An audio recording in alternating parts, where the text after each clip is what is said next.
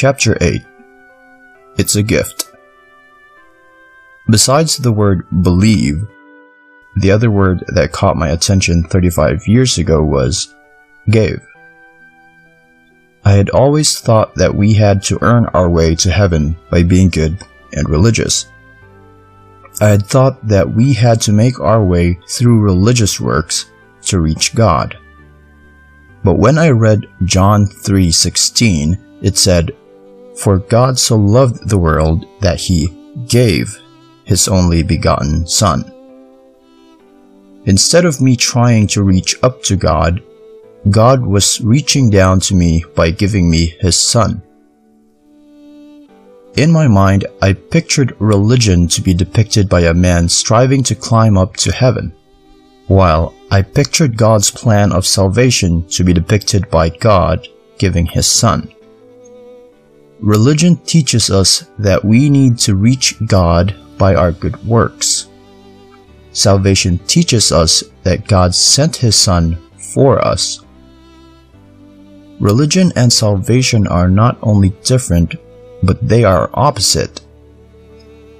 God did not give us another religion with its set of commandments, rules, and religious rituals, but He gave us the gift of His Son. It is said that many Christians think that God has given them another religion that is merely superior to other religions. I am an opportunist by nature. I cannot refuse a good offer, especially when it is from someone who is great. So how could I refuse an offer of everlasting life from God? On that special day 35 years ago, I opened my heart and received this amazing offer of everlasting life from God.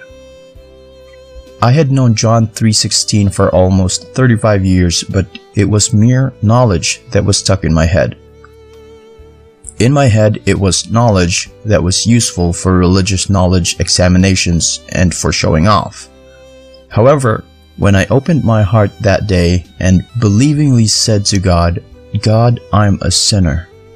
Thank you for your gift of your Son, Jesus Christ, who went on the cross to take all my sins. I receive Him as my Savior." My life changed from that day. The life changes have lasted till now. Ever since that day, I have peace in my heart, peace that my sins are all settled on the cross. I have joy that I am a child of God and that my Father watches over me. I have assurance that I have everlasting life. These have not only lasted for the past 35 years, but have grown since then. There are many religions to follow, but there is only one Savior to receive. Are you following a religion, or have you received a Savior? Have you believingly said to God, "Thank you, God, for your Son. Thank you, Jesus, for dying for all my sins. I receive you as my Savior"? Chapter 9. If a king became an ant. At that time, 35 years ago, I did not fully understand how Jesus paid for all my sins on the cross. I simply believed it by faith.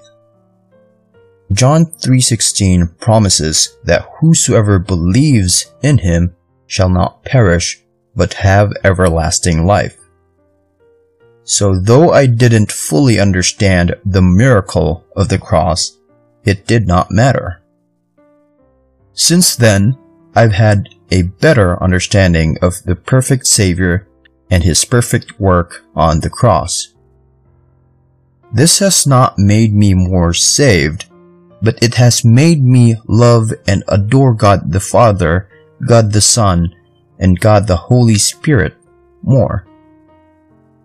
We all celebrate Christmas and Easter, but most of us go through these yearly celebrations with little understanding of God's perfect plan of salvation.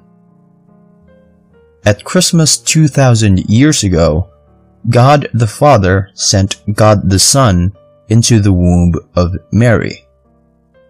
The little baby Jesus that was born was 100% God and 100% man.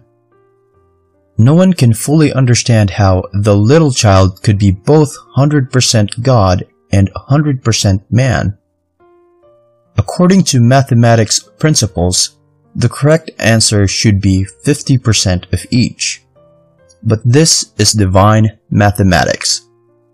This birth is a miracle, a great miracle of God. It is also a great sacrifice of God the Son. God the Son is coexistent with God the Father. He was with God the Father from the very beginning. God the Son is co-equal with God the Father. He is totally equal with God the Father. God the Son lived in heaven surrounded by holiness and perfection, but willingly came into the womb of the Virgin Mary to be born as the infant Jesus, a little helpless baby. The limitless God the Son, who created the universe, willingly became God-man, living in a human body.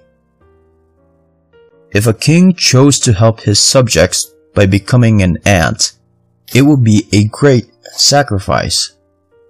But who can fully understand what it means for God the Son to be God-man?